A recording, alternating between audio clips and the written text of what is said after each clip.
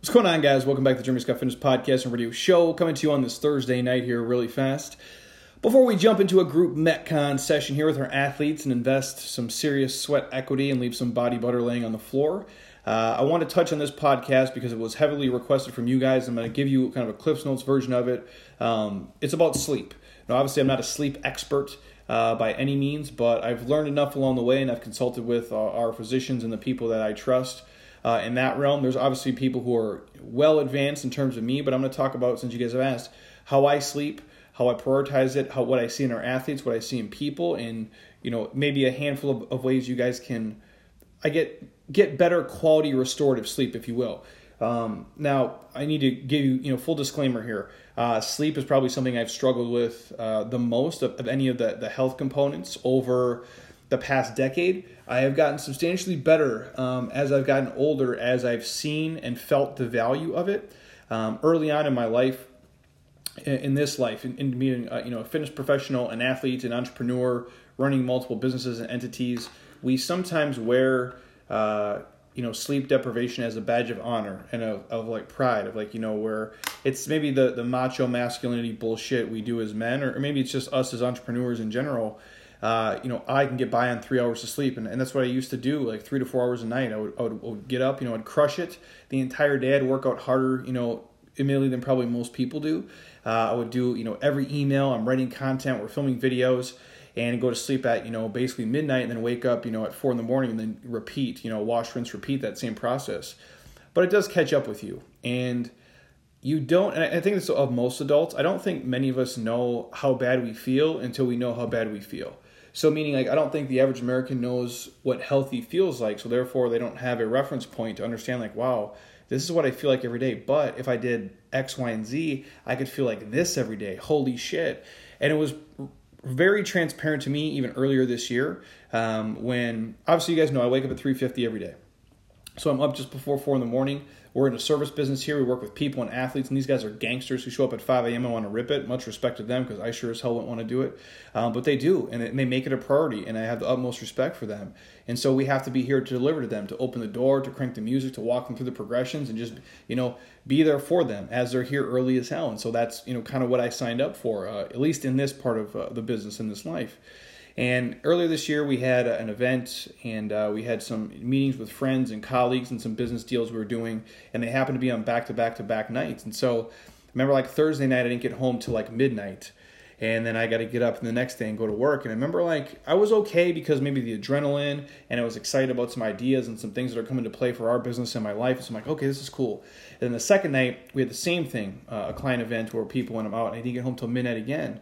And I started to really feel like shit later that night. And then I woke up that third day, and I'm like a zombie, bro. I'm completely smoked. And then again, that third night, I'm getting home at midnight and waking up at 4 the next day. And by the time that third day was over, I felt like I had been out, like I had drank 25 Budweisers and I'd headbutted the wall 7 times. And I didn't have one drink of alcohol.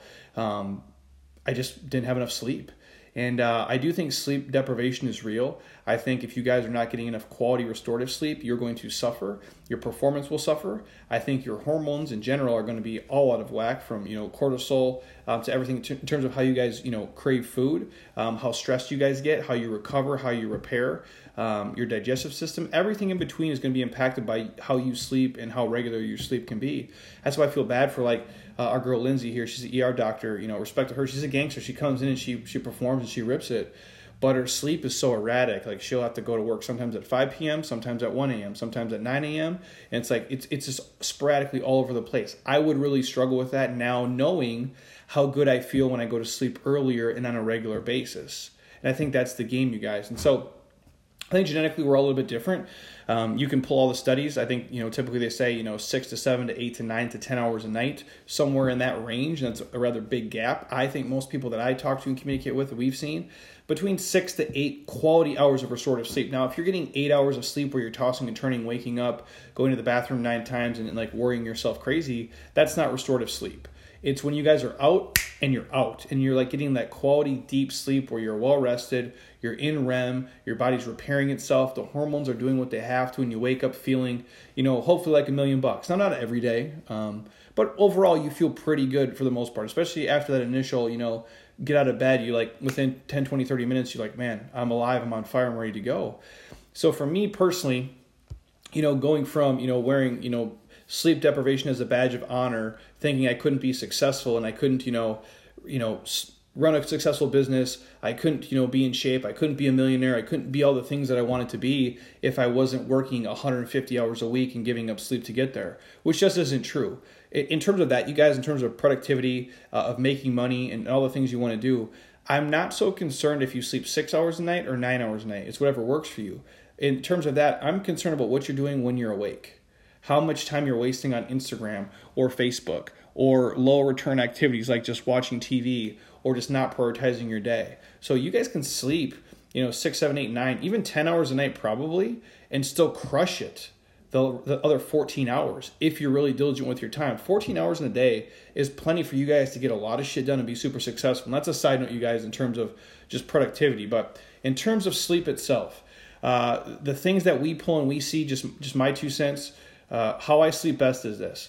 I think physical activity is key. I think if you guys can do some sort of physical activity every single day, that's ideal. For some of you guys, if working out late amps you up, try not to work out late in the evening. For me, I have no problem working out tonight and then going home and then just crashing. But I also got up at 4 a.m., so there's that. And when I push a workout, I really push it. So I think self-regulating activity is a huge thing. So pushing yourself physically obviously is crucial for you guys, expending that energy that you're not, using. The other thing I think for a lot of you guys is making the room as dark as you guys possibly can when you're ready to actually fall asleep and go to sleep. And that doesn't just mean like, TVs and iPads. It's literally closing the blinds so you don't have street lights coming in. There's not a lot of disruptions from cell phones, bathroom lights, night lights, hallway lights, anything like that. I think any of the studies you guys look at, the darker the room, the better it can be. And then they say the ideal sleeping temperature is around 68 degrees, kind of like in that upper 60 range. 67, 68, 69. I personally, I'm from the Midwest. I hate being cold at this point. I think I'm traumatized, by how I grew up as a kid. So I do sleep a little bit warmer, maybe like 70, 71, 72. But again, that's just me personally. I know what works for me. But everything I've read, a lot of people, the cooler temperatures. And if you're waking up in the middle of the night, you might go to sleep cold. If you wake up at 2 a.m., you're just drenched in sweat dripping, odds are you're sleeping and the room is a little bit too hot for you guys. So I'd say turn the temperature down a little bit. Even if you are slightly chilly when you go to sleep, I promise you're probably going to get better restorative quality sleep overall throughout the night. The other big one is they'll say turn all electronics off 30 minutes before you go to sleep. Now, this is one I do truly struggle with, you guys. I don't watch TV. I don't really do anything other than things are going to bring me closer to my goals in this work. I have very little escapism in terms of that. But one thing I do, which is probably my one bad habit at this point, is I do turn on the iPad before I go to sleep, and I'll put The Office on. And I do The Office just because I know I've seen it 800 times, and I watch for about 15 minutes, and I crash out immediately after that. But it's something that it lets my brain, I guess, just be numb, and it's mindless TV watching. It's just me already knowing what's going to happen, and so I don't need to stay up and watch it. What I used to do back in the day was, remember when Breaking Bad came out, right? And we stumbled on it on Netflix, and I remember I watched the first episode, and my wife and I'm like, holy shit, we got to watch the next one. And before you know it, it's 2 o'clock in the morning, and I got to wake up at 4 and go to work. That's a problem for me. So I know I can't watch things that are going to get me excited, things that are entertaining, things that really draw me in. So I don't watch any. That's why I watch very few TV shows and very few movies that look amazing to me, because I only have maybe a Friday night or a Saturday night to watch it, because I do have to go to sleep early enough during the week. But I do struggle with turning off all electronics. I do put my phone in another room, so my phone is never around. I do turn my alarm clock away from me, so I don't even see the red lights there as they're up. And then once I pass out, we typically just close the iPad and we put it away. But that's the one thing I do struggle with. But they do say if you can turn off all those lights 30 minutes before you go to sleep would be ideal. The other thing, you guys, they do say stop eating before you go to sleep. So try not to eat right up until the second you go to bed. For most people, it can be even an hour before you go to sleep. So if you're going to go to sleep at 9 p.m., I think eating all the way up till 8 p.m. is fine. And in fact, me personally, I eat my biggest meal at the end of the day and in the evening typically. And I feel that I get better quality sleep because of it, whether it's the release of it and just literally I'm not hungry and starving. There's one thing I used to hate back in the days. I would go to sleep starving and I would get the worst quality sleep because I just couldn't handle it. So for me, having something in my stomach, not completely empty and not completely full, somewhere in between, I think is ideal. And then for you guys, if it's taking something as simple as like maybe 10 grams of like a melatonin before you go to sleep, I think can be ideal and helpful. The natural vegetarian version, you just pop it in, you take it, and you're good to go. The other thing, I think if you guys can get on a routine and a schedule. Now, this is the key. It's why I mentioned our girl Lindsay being an ER doctor and how her sleep is so erratic.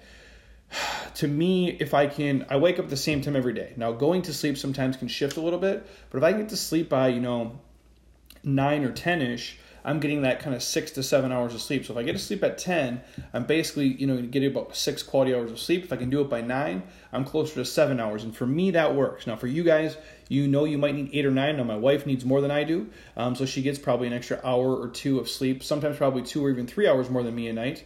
But that's fine. Her work and life schedule dictates that. But again, I know it works for me. You guys find out what works for you. But if you can go to sleep at about the same time and wake up at about the same time every single day, your body is an amazing tool to self-regulate itself. Just like how you guys go to the bathroom. If you're regular, I think the sleeping pattern is the same way. The other basics, you guys, I know a lot of people think this. The effects of caffeine and alcohol before you sleep can be very detrimental. And I say a lot of times caffeine can last for several hours, perhaps up to some studies will say even 24 hours. Obviously, if you guys see me right now on the YouTube channel, it is 5 o'clock right now. I'm still drinking a coffee. Again, it works for me because I know how much stuff I have to do now between now and the next 4 hours. But if you guys do have a difficulty sleeping, I would say cutting caffeine off earlier in the day, probably no later than about 2 p.m. for a lot of you guys is going to be ideal and help you get to sleep faster and stay asleep. Also, alcohol. It might have a sedative kind of effect for a lot of you guys for the first few hours, but it can actually lead to frequent arousals and basically non-restful sleep at night. So again, if you guys are drinking booze to help you get to sleep, I'm not saying it can't initially get you into sleep, but more often than not, all the studies they show and the things I've seen is that you might actually toss and turn and wake up multiple times throughout the night because you had alcohol before that. So you guys make the call. You find out what works for you. But again, I've seen that kind of play out both ways for people. A lot of people use it as basically like their sleeping pill. But what they don't see is they don't feel well rested in the morning. And so, yeah, it might help you get to sleep. But if you don't feel well rested overall, is it really worth it? And again, for me, I do take, if I can, some days a week, I can. I work straight through. Sometimes I can go home and I can take a nap for maybe sometimes as little as 17 minutes. Sometimes it's 12 minutes. Sometimes it's 33 minutes. Just depends on the day. Typically for me, Fridays are the day where I don't believe in catching up on sleep, but Friday's the day where I can maybe do a little bit more. But if I can, I'll try to grab a nap. Even 20-ish minutes is probably good for me. Anything over probably 30 minutes, if I can ever get it, which is rare, I feel almost worse when I wake up. Almost like I'm like a fucking zombie in this groggy state, or I feel like I got hit by a bus. So for me, if I can catch a nap, I'll for surely do it. And I typically can keep them around that 20-minute range, and I do wake up and feel a little bit more refreshed afterwards. And again, the other one for you guys, just limiting, your activities in your bed for basically just sleeping and having sex. That's it. I know that sounds overly simplistic, but a lot of people, they're doing, they're going through, a ton of studying, they're reading books in bed, which again, if it helps you fall asleep, so be it. They're making cell phone calls in bed.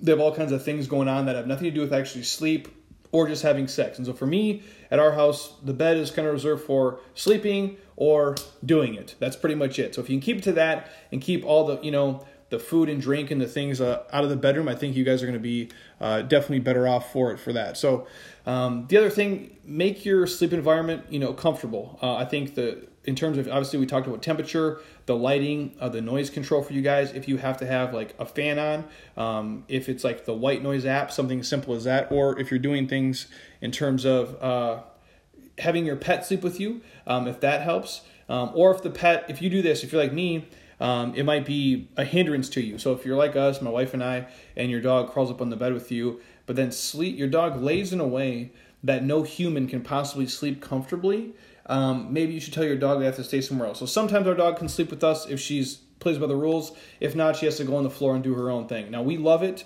because we're weird dog people, but you know what I'm talking about, you guys. Even if you have a California King and you're both sleeping with you and your spouse, and then your dog lays at this crazy, weird diagonal angle that their arms are stretched out, their legs are stretched out, and you feel bad for them if you're like us, and I'm kind of squeezed on this little corner of the bed, so I'm not getting quality sleep so the dog can sleep better. You can't do that, you guys. You have to understand you have to take precedence before your dog. The other things, I think a lot of you guys, in terms of why people lack quality sleep, it's their stress level. You have to reduce your stress level. I know it's easier said than done, but you can't just sit and worry about the future and all the problems you have. The goal is to avoid doing things that cause you stress before you fall asleep. What I tend to do for me personally so I can turn my brain off, and that's probably the biggest reason that I didn't sleep a lot early on. And I honestly, the older I get, the less fucks I give about pretty much everything. And I understand that like most things that I worry about in life that we worry about in general, they just don't matter. They truly don't. And what you'll find out is once you can understand that, it can change your life. It truly can. But if you're sitting and constantly worrying about, what ifs and like, the economy and doomsday this, or my wife and this, my husband that, or my kids are this, or what if this happens, you're going to drive yourself nuts. And so what I tend to do is make a list before I go to sleep of things I have to do the next day and the next week and the big rocks I have coming up. And if it's like work-related tasks, if it's personal-related tasks, if it's the relationship-related stuff, I just kind of have it listed out. And again, if you ever come to my office here and visit us in Scottsdale, I have Post-its everywhere. I have a list on my computer, and I also have like a little check pad that I go through. For what it's worth, that does help me stay calm and relaxed and know, okay, I have got this done today, and this is what I have to do tomorrow. So I don't sit in bed worrying about it, like wondering if I'll forget something or if I'll remember when I wake up because it's already written down for me. And I just kind of close the chapter on that day, and I look for the new one. So again, really simple stuff, you guys. Nothing real complex. Again, the biggest keys, make your room as dark as possible. Find a nice, cool sleeping temperature. Most of you guys under 70 degrees in that 69, 68 range, somewhere in there. Turn off the electronics. Avoid all excess light that you guys have. If you're going to eat before you go to sleep, maybe stop about an hour before you actually hit the sheets. Taking even something as simple as like 10 grams of melatonin can help. Even like a nice calming tea. Again, turning your mind off, making a to-do list for the day before. And again, the very simple stuff, just making your sleeping environment comfortable, and do get exercise regularly, and do try to stay on a consistent schedule of going to sleep and waking up at the same times, and if possible, avoiding things like alcohol, nicotine, and a ton of caffeine prior to going to sleep, just so your body can kind of regulate and do what it has to do. So take that for what it's worth. I know a lot of you guys have asked about it. I have not mastered sleep by any means. I found a system and a process that does work for me, and my hope is that you guys can do the same and find something that works for you. And again, you can look at all the studies. If you guys who travel for work, I do feel bad for you because everything I've read about it is even when you sleep in a hotel room, a lot of the studies I've shown is that like even half of your brain really doesn't fully go to sleep because it's almost kind of like in this defense like survival mode. So like when you're in a hotel room, right? It's a foreign place. It's new. It's not the same as you're used to. So you ever notice like you're in a hotel, even if you sleep for 10 hours, sometimes you kind of wake up tired and groggy because either your brain is alert and it's always on, so whether it be like foreign noise, or you're worried about missing your flight. You're worried about missing a meeting or what you have next. All of these things kind of come into play. So it's just you guys controlling the environment and controlling the schedule as much as you possibly can. It's just like fitness. It's just like exercise, the diet. Everything is kind of wrapped up into this. But take these tips for what it's worth. I know a lot of you guys have asked about it. It's nothing earth-shattering or breaking that you haven't heard before. But again, just finding a rhythm and a routine. And to me, the biggest key is trying to go to sleep at the same time, trying to wake up at the same time, trying to get, if nothing else, quality restorative sleep hours, whether that be 5, 6, 7, 8, or 9. If nothing else, if the sleep is quality, I think you guys are going to be 10 times better than if it's just like 7 hours of erratic sleep. And again, it's easy for me to say don't do all these things and don't stress and whatever. And I know life happens and it kicks you in the face, but if you could put some of these pieces into play, I think you guys will be better off in the long run, and understanding that you can't get healthy if you don't sleep enough. If you're sick, what does the doctor say? Stay hydrated and get sleep, because our body heals itself while we sleep.